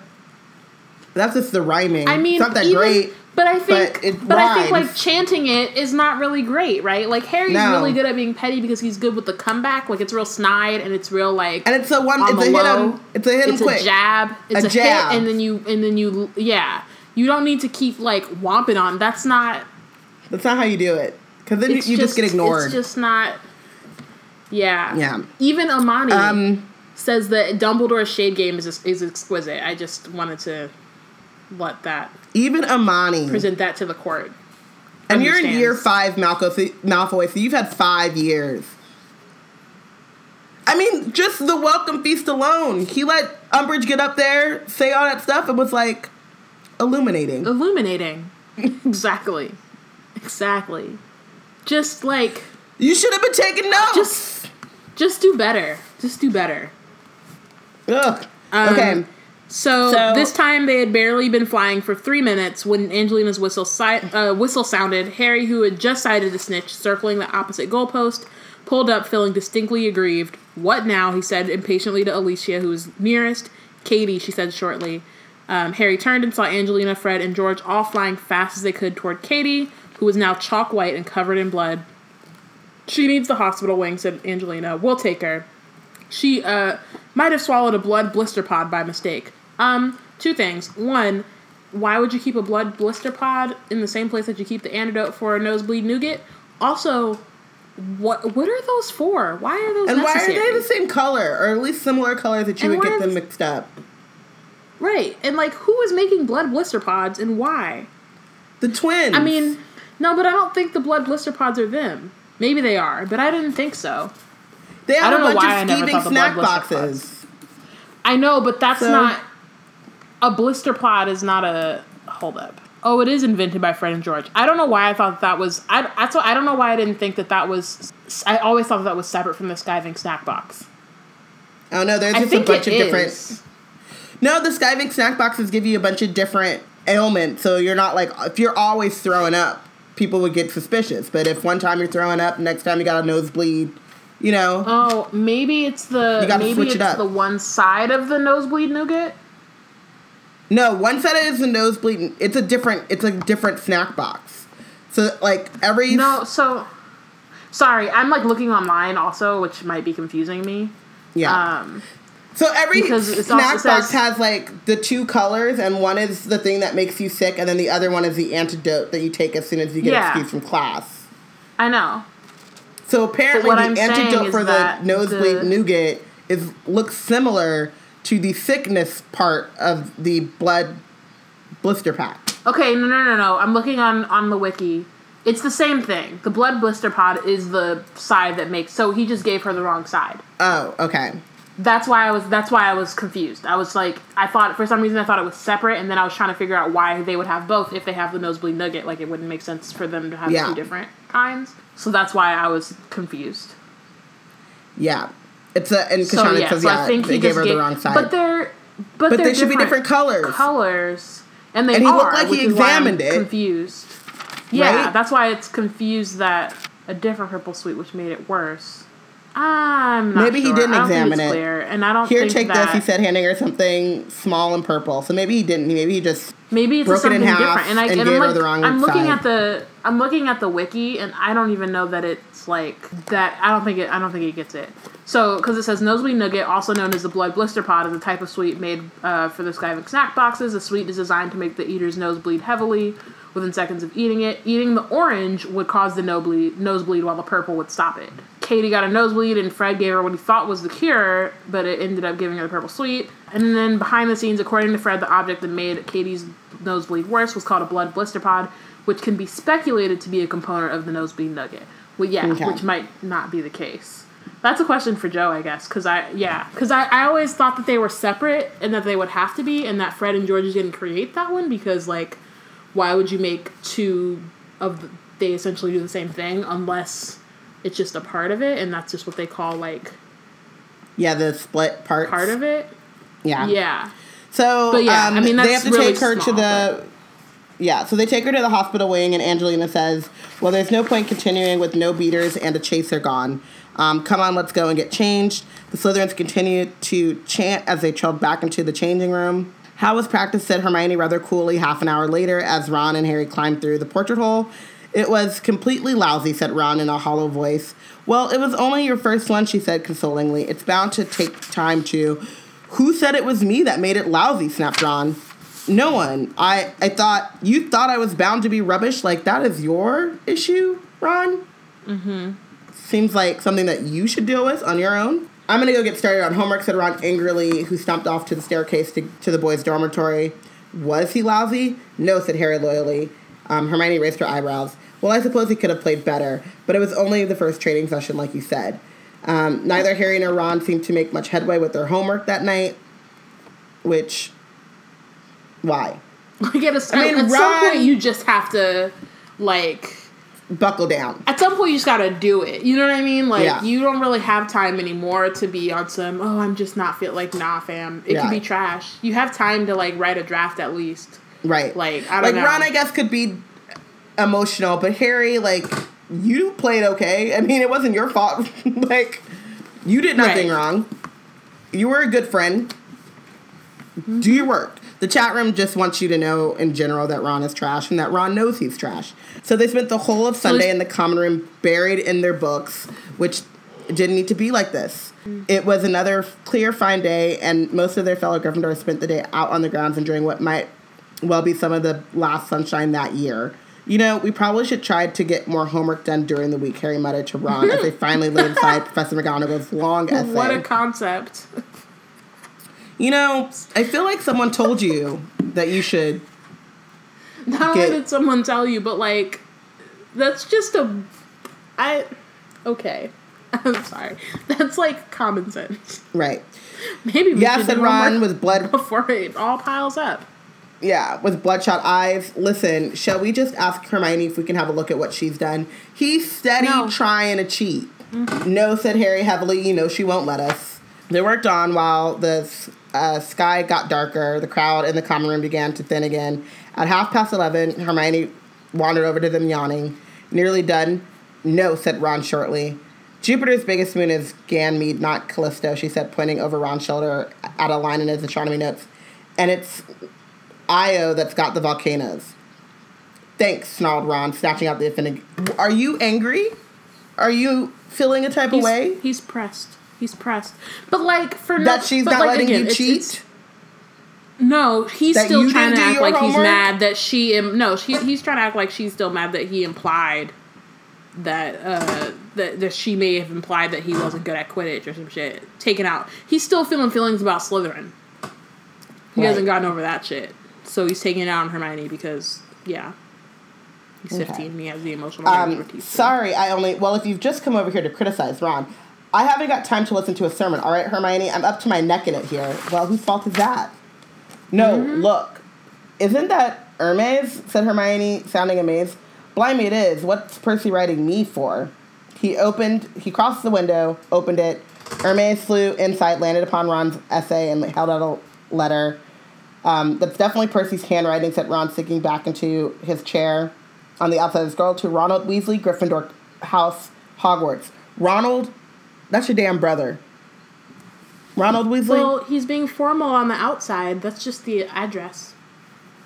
You know I guess how so. Percy is. He calls his parents mother and father. Like, Ronald is not his highest. Like, I'm mad. Open it, said Hermione eagerly. Harry nodded. Can I read it? Yeah. Okay. I like reading Percy. He's hilarious, but in the worst way ever. Dear Ron, I have only just heard from no less a person than the Minister of Magic himself, who has it from your new teacher, Professor Umbridge, that you have become a Hogwarts prefect. I was most pleasantly surprised when I heard this news, and must firstly offer my congratulations. I must admit that I have always been afraid that you would take what we might call the Fred and George route, rather than following in my footsteps, so you can imagine my feelings on hearing you've stopped flouting authority and have decided to shoulder some real responsibility. So, just like a basic thing is, like, you don't really decide to become prefect, you're appointed, and, like, Ron hasn't changed at all, but, I mean, okay. And also, backhanded compliment. Right? An insult of your brothers in there, too, and, like, just... the whole thing. But I want to give you more than congratulations, Ron. I want to give you some advice, which is why I'm sending this at night rather than by usual morning post. Hopefully you will be able to read this away from prying eyes and avoid awkward questions. From something the minister let slip when telling me you are now a prefect, I gather you are still seeing a lot of Harry Potter. I must tell you, Ron, that nothing could put you in danger of losing your badge more than continued fraternization with that boy. Yes, I'm sure you were surprised to hear this. No doubt we'll say that Potter has always been Dumbledore's favorite, but I feel bound to tell you that Dumbledore may not be in charge at Hogwarts much longer, and the people who count have a very different and probably more accurate view of Potter's behavior. I shall say no more here, but if you look at the Daily Prophet tomorrow, you will get a good idea of the way the wind is blowing, and see if you can spot yours truly. So, I mean, just again, like, one, he refers to Harry as that boy, and Harry Potter as if he hasn't known this kid since he was 11 years old, and, like, hasn't spent summers with him, like, they haven't grown up in the same place, and all of these things. Also, things like... hot, fiery nothing garbage. could put you in danger of losing your badge. The people who count. The way the wind is blowing. Like, all of these things. It's not about, like, what's right? It's all about, like, your image and your what's politically feasible. Exactly. And it's about his ambitions, which, you know, as we all know, Percy is a secondary Slytherin. Seriously, Ron, you do not want to be tarred with the same brush as Potter. It could be very damaging to your future prospects, and I'm talking here about life after school, too. As you must be aware, given that our father escorted him to court, Potter has had a disciplinary hearing this summer in front of the whole Wisengamot, and he did not come out looking too good. He got off on a mere technicality, if you ask me, and many of the people I've spoken to remain convinced of his guilt. It may be that you are afraid to sever ties with Potter. I know he can be unbalanced and, for all I know, violent. But if you have any worries about this, or have spotted anything else in Potter's behavior that is troubling you, I urge you to speak to Dolores Umbridge, a really delightful woman, who I know will only be too happy to advise you. A delightful woman. Again, you've known even the people in the ministry know that bitch ain't delightful. Like, even the people on her side. Okay, I was gonna go back to Percy talking about Harry, but yes, when he said to a delightful woman, to whom? A really delightful woman. He added she an can't emphasis. make any friends. No one knows. Everyone knows she's not delightful. Sure, she's like hanging out with the minister, and she's got like a really high position. She's not delightful. You could have said an influential woman. Right. You know, there are words you could have used that would be more accurate, and even giving her a compliment without having to straight out lie. Okay, and then let's go back to, for all I know, Harry is violent. Dude, for all I know, like, you haven't known him. The last time you've 11. only not seen, it's only been like 2 months since you've last seen him. Like, fam. I don't understand. And he keeps calling him Potter. Like, it's just all, like, trying to just, it's gross. This leads me to my other bit of advice. As I have hinted above, Dumbledore's regime at Hogwarts may soon be over. Your loyalty, Ron, should not be to him, but to the school and the ministry. I am very sorry to hear that so far Professor Umbridge is encountering very little cooperation from staff as she strives to make those necessary changes within Hogwarts that the ministry so ardently desires. Although she should find this easier from next week, again, see the prophet tomorrow. I shall say only this. A student who shows himself willing to help Professor Umbridge now may be very well placed for head boyship in a couple of years. I'm sorry, like, it... So here's the other thing, is like this, your loyalty should not be to him, but to the school and to the ministry. No, your loyalty should be to humans and what's right and what's wrong. Mm-hmm. And to your family. Mm-hmm. And the people who stick by you. And the people who support you. If they work in the ministry, awesome. If they work at Hogwarts, cool. If neither of those things are true, okay. But your loyalty is not to institutions, it's to people. Yeah. You fucking And I idiot. mean, I think... Sorry. No, you're right. And I also just want to point out, like, 2 years ago when Percy was head boy and Dumbledore was giving him responsibility, and how, like, he jumped at that opportunity when Sirius Black ran in swinging knives at the fat lady. He was like, oh, this is my chance to be in charge and to, like, help Dumbledore and all these kind of things. So again, like, it is... Reminder, he's I love very Sirius much, so much. Again, about, like, the way the wind is blowing. And you know what I mean? Right. And he's very much, like... Right now, he's like, yeah, like, Dumbledore this is is what can get you on the path to head boyship right now. Exactly. And not, like, being a decent human being. Yeah. I am sorry that I wasn't able to see more of you over the summer. It pains me to criticize our parents, but I'm afraid I can no longer live under their roof while they remain mixed up with the dangerous crowd around Dumbledore. If you are writing to Mother at any point, you might tell her that a certain Sturgis Podmore, who was a great friend of Dumbledore's, has recently been sent to Azkaban for trespass at the Ministry. Perhaps that will open their eyes to the kind of petty criminals with whom they are currently rubbing shoulders. I count myself very lucky to have escaped the stigma of association with such people. The minister really could not be more gracious to me, and I do hope, Ron, that you will not allow family ties to blind you to the misguided nature of our parents' beliefs and actions either. I sincerely hope that in time you will realize how mistaken they were, and I shall, of course, be ready to accept a full apology when that day comes. Please think over what I have said most carefully, particularly the bit about Harry Potter, and congratulations again on becoming prefect. Your brother, Percy. 2/3 things. The minister really could not be more gracious to me is the most Trump sentence to ever Trump. The governor, or the president of the Virgin Islands, was really great. Bitch, that's you dumb effing moron, in the words of our Secretary of State. And I will be ready to accept a full apology. From who? For what?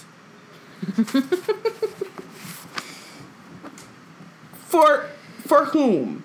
You know what this letter is good for? This letter is good for kindling to start a fire so they can call Sirius. Because that everything else is just hot garbage. It's straight up trash.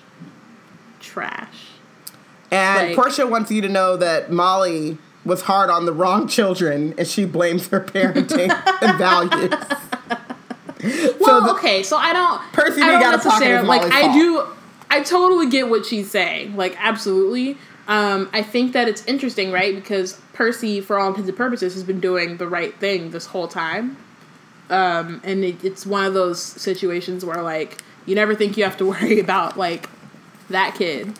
Yeah. If I had a little bit more Slytherin in me, right? Like, my parents wouldn't think that that they had to worry about me, and then all of a sudden I'm like, I disown y'all because y'all ain't gonna get me nowhere because y'all out here talking about black power and shit. Nah, fuck that. Y'all, why don't you be more respectable? Why don't you pull your pants up? Like, if I had turned, that's basically what happened, is if I had, like, instead, like, yeah, I'm like, if I had somehow come out that way, that's what would have happened. And, like, I do think that, I don't know, Portia says that if she had taught him to value the right things, this wouldn't happen. But I think that generally the Weasleys teach their kids. I think she did, right? Like, I think that generally the Weasleys as a whole are very much, and we've seen it time and time again, like, they're very much about their family and about loyalty and about all of these, like, things about, like, what's right. And this isn't to say that Molly is not problematic, and that, like, some of the things that she did teach her kids weren't problematic. But I do think, like, she taught them all those things, but Percy is an ambitious person, and he's very much about, he wants to be in the ministry. We saw it in the last book, even though he wasn't necessarily,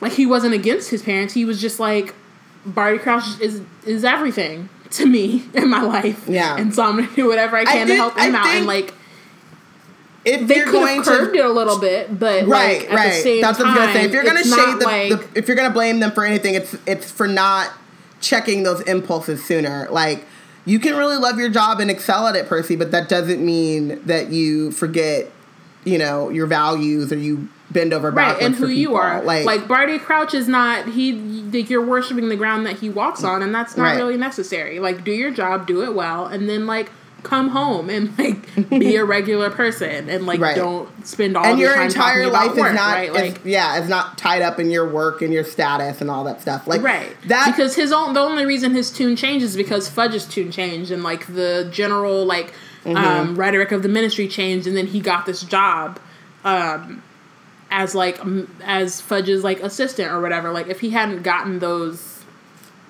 like, things, right? Or if, like, Voldemort hadn't come back, like, there would have been different, I don't know. Yeah, there would have been different things. And I think that it definitely makes sense, like, where he is or what he's done. And I think that, like, his parents definitely could have tried to curb that, but I also think it's, like, it is his personality. Yeah, I'm kind of thinking about, like, when you see, I don't know why this, like, came into my head. I've been watching a lot of Law and Order per usual or whatever.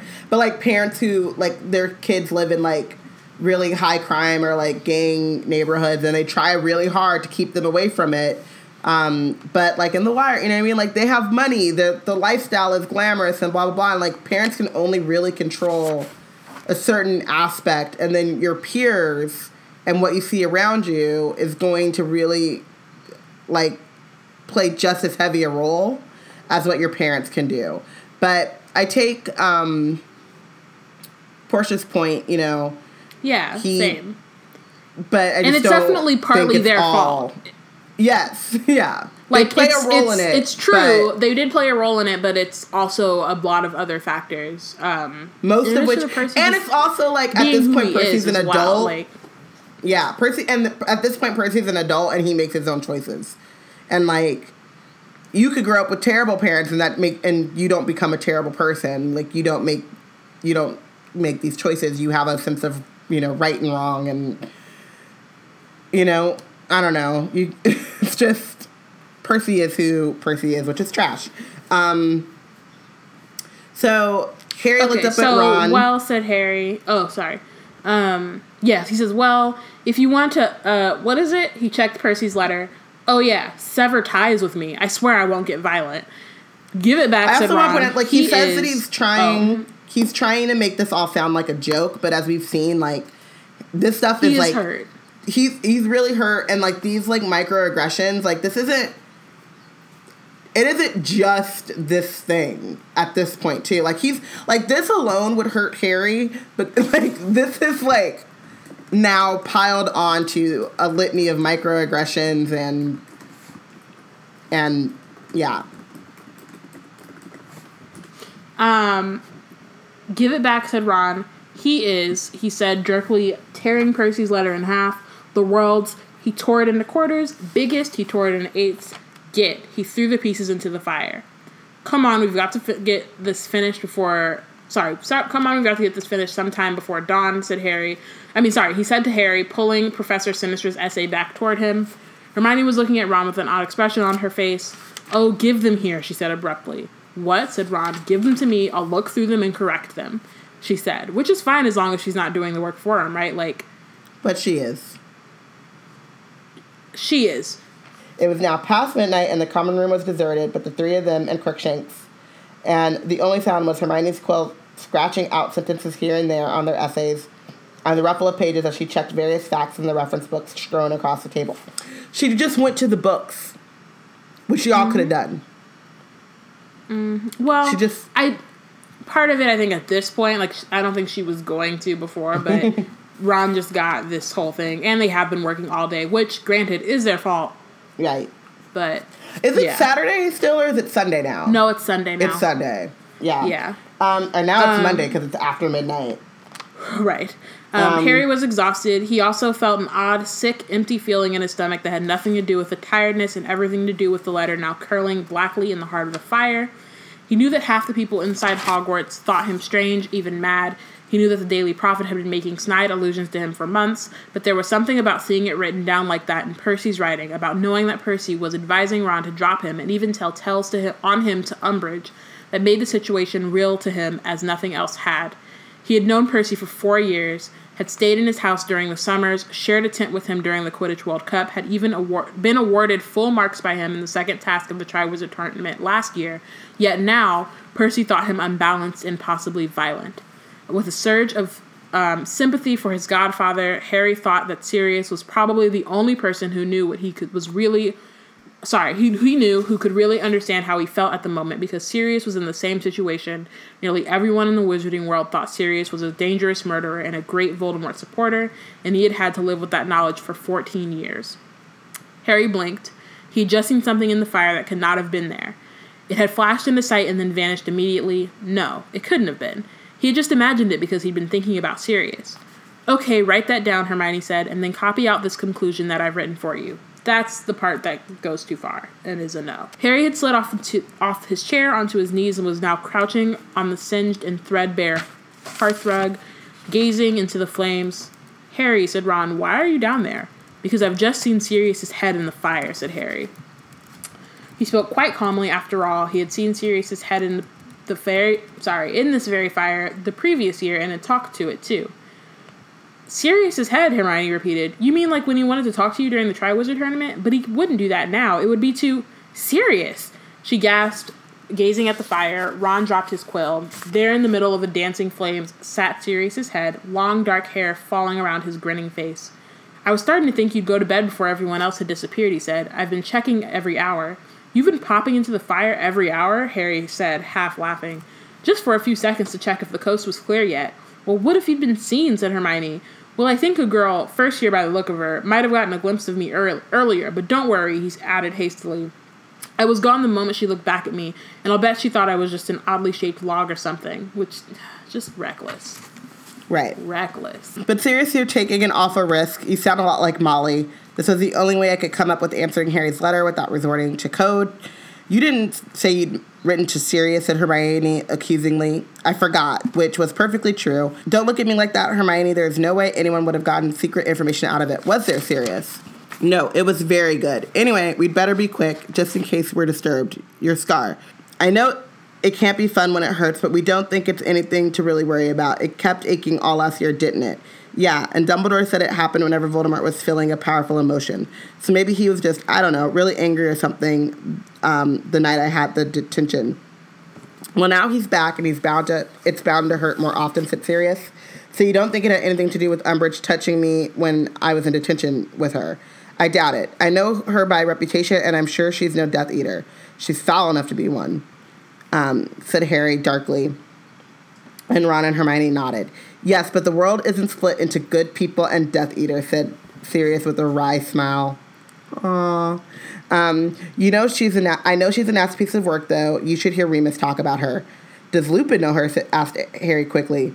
No, but she drafted a bit of anti-werewolf legislation 2 years ago that makes it almost impossible for him to get a job.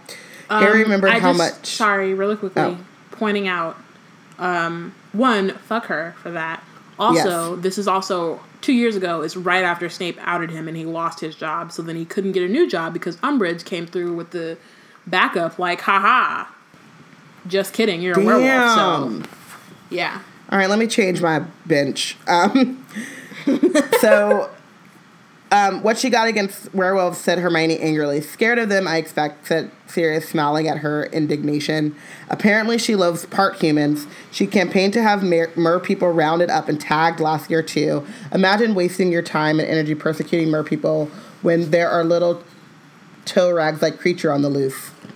Ron laughed, but Hermione looked upset. Sirius, honestly, if you made a bit of an effort with Creature, I'm sure he'd respond. After all, you are the only member of his family he's got left. And Professor Dumbledore said, so what are Umbridge's lessons like? Sirius interrupted. Is she training you all to kill half-breeds?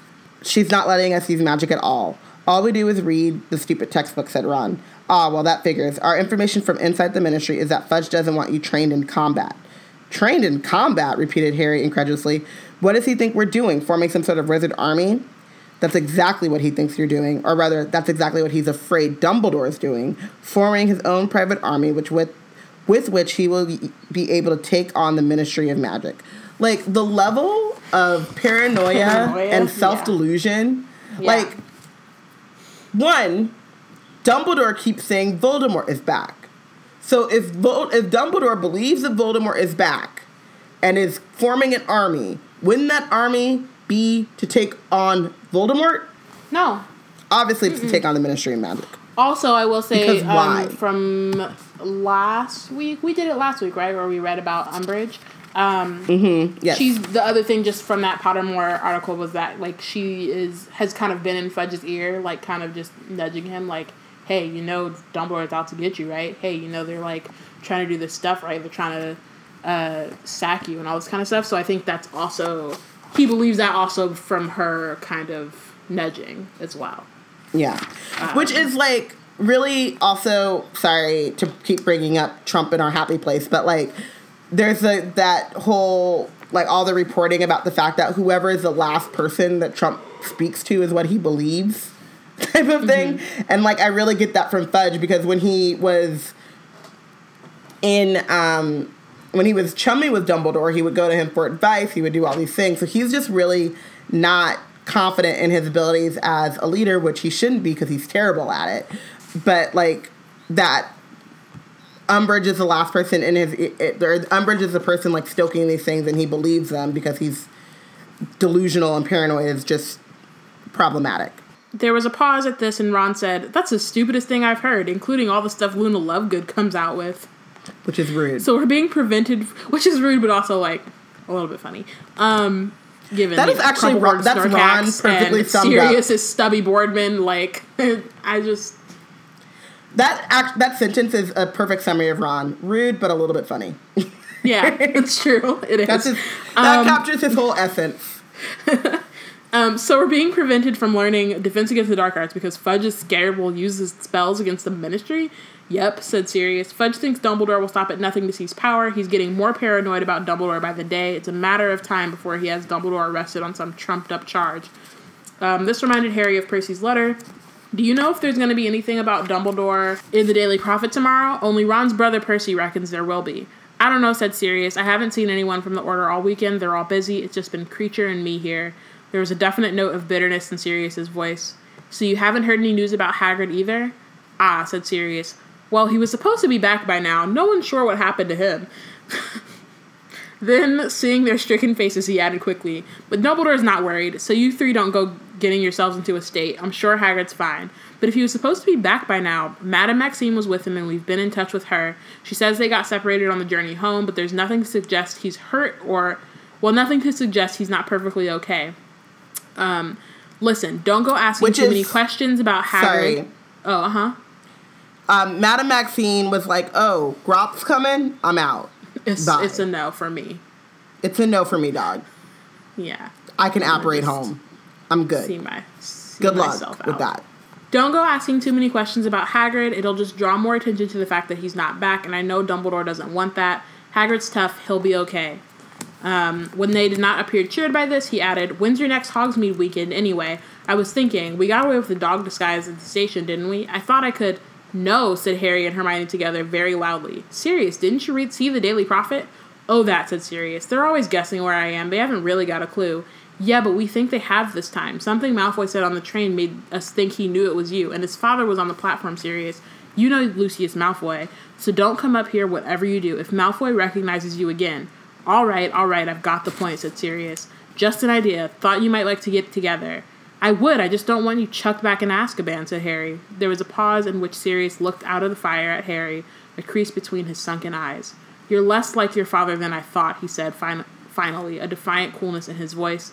The risk would have made it fun for James. Look, well, I better get going. I can hear Creature coming down the stairs. I'll write to tell you a time I can make it back in the fire then, shall I? If you can stand to risk it. And then there was a tiny pop, and the place where Sirius's head had been was flickering flame once more. He just went out just swinging for no reason, and that was super unfair. There's a reason. It's not a great reason, but he's hurt. Hurt people hurt people. But also he's an adult, and he's talking to his 15-year-old godson. So he has to chill. He could be Snape. Look at the world we're living in here. Yeah, but it's true. We but got Umbridges and Fudges. Snape is not his godfather, and Umbridge is not his godmother. Wahlburgers. Fudge is not the godfather. None of them are godparents. I'm not saying I'm saying hurt people. That's true. Also, that's very true. But it's fine. That's very true, but I also just think that it doesn't really excuse in this moment, and he should. It's not an excuse. It's an explanation. Especially given they're trying to make sure you're okay. You know what I mean? Trying to make sure you don't get sent back to Azkaban for a crime you didn't commit. Right. Just to go hang out with them one time. Just the scale is not. Yeah. And Amani points out, how many times have you talked about not lashing out at people when you're hurt? And I said, all the time. It's the thing I hate the most, but I love Sirius. And it's not an excuse. I'm not excusing his behavior. I'm just saying that's the explanation. It's not right. Okay. MVP and benched. Who's My your MVP is Sirius Black. Of course it is. Even though he ended in a even though Amani, that was rude. Even though he ended on a lower note, he did let you know that people are not split between good and Death Eater, which is literally something that people have posted on their walls and tattooed on their bodies. It's true. And then the movie tried to remember turn it into something that was.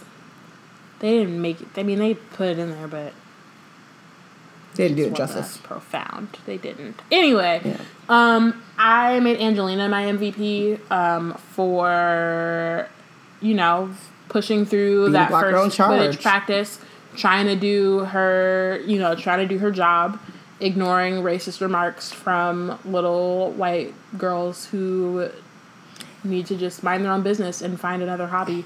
And who are jealous. If she could have braids, she would be... Pansy Parkinson probably tried to put cornrows in her hair, and they were slipped out because her hair was too thin. Blaze was like... Blaze look at her and was like, girl... Probably laughed in her face. They had never seen Blaze laugh a day in his life. He saw that and was like, ha! Ha! What are you doing? You tried it. I need you to go and take those out of your hair. Yeah. Handed her a physical L and then kept laughing on the way to the Great Hall. Here. Take that. And then was like, Dean, did you see? I know we don't, but Dean, let me tell you. She tried it, fam. Probably went up to Angelina, too. Went to all the black... I was like, gather round. Just let me tell you the story. To the shit I saw this morning. Kashana made Sirius her MVP because Sirius, and for finding a way to communicate with the trio in these troubled times and providing key information. Kashana, I fucks with you. You good peoples. It's funny, because I was thinking about making Sirius my MVP until I read the end, and I was like, it's a no. But it's fine. I get y'all. Just one misstep. So Deb says but MVP. No one, which makes it a different. Maybe Angelina. She's doing the best she can as captain. Didn't completely set Potter off with the Slytherin warning. So I'm going to say Angelina. She wasn't committed, but it's better than no one. Don't count it. Portia, Cho, and Hermione for being ride or die. Which, Portia, are you not a part of the team? Because the team has already decided it's ride or ask more questions. We don't ride or die here. Ride or figure out another we appreciate those who are. I think we just know we're not those people. At least that's how I feel. Okay. I mean, it's great for them, and they're supportive. And I kind of worry about them. I'm gonna ask. I'm just questions. I'm worried for you. Yeah. Really? Really? You want to ride or die? Come here, sis. Let's have some tea and talk this out. Let's think this through. Amani makes Cho Chang and Hermione his MVP for being real ones despite Harry and Ron being idiots, and the fandom for continuing to ignore their boss status, which is true. And Laurel makes Cho Chang her MVP for not letting Harry be searched for no good goddamn reason. Ain't no good goddamn reason. Benched. Percy. Whew. He just needs to remember where he came from. Whew. So. If that's not a word. I benched Percy as well, but then I had to add on another one. I had to give it to Umbridge for that extra bit of racism. Remus's life a living hell. Because she's like, it wasn't hard enough. He's a werewolf. Is that not punishment enough? Also, he didn't ask for that life. Nope. He didn't ask for a crazy person to bite him when he was a child, a baby.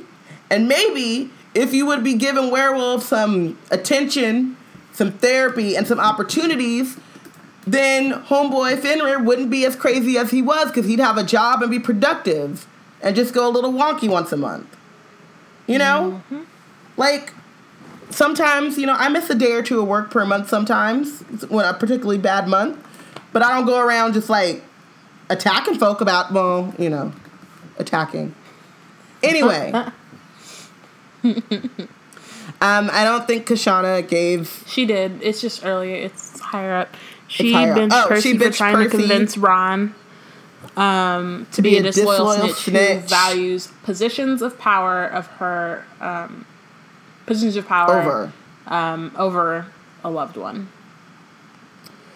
Which is valid. Is a word. Deb benches Slytherin House. Do something else with your time. Y'all could be practicing. Y'all could be studying. Anything. Why are you so obsessed? Is Hogwarts really that boring? And obviously it's not. And also Percy and his bitch ass. It's not boring. It's a lot of things. There's a giant squid. There's a whole room that'll just give you whatever you want. You just walk past that room and be like, I want a whole room of Xboxes. And then boom. You playing Grand Theft Auto all day. That's lovely.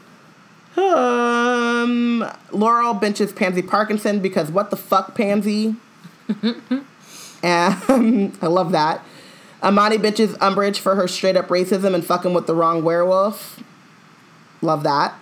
And Portia benches Percy for being the worst, and Sirius for making reckless behavior seem like a valid option, which his impressionable godson imitates later to his demise, and talking crap about Creature within his earshot, which leads him to be disloyal later. And Portia, have you met Connie? You have. Are y'all hanging out right now? Maybe. Are you holding Connie's hand while you type this?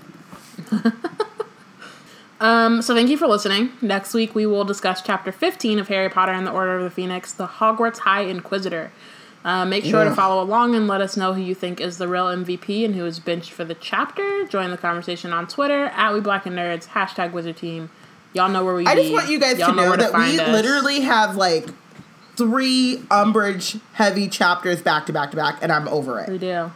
And I mean, we get a little bit of a break, but damn. Go somewhere. I'm sick of you. Yeah. Same. Cool. Thank you.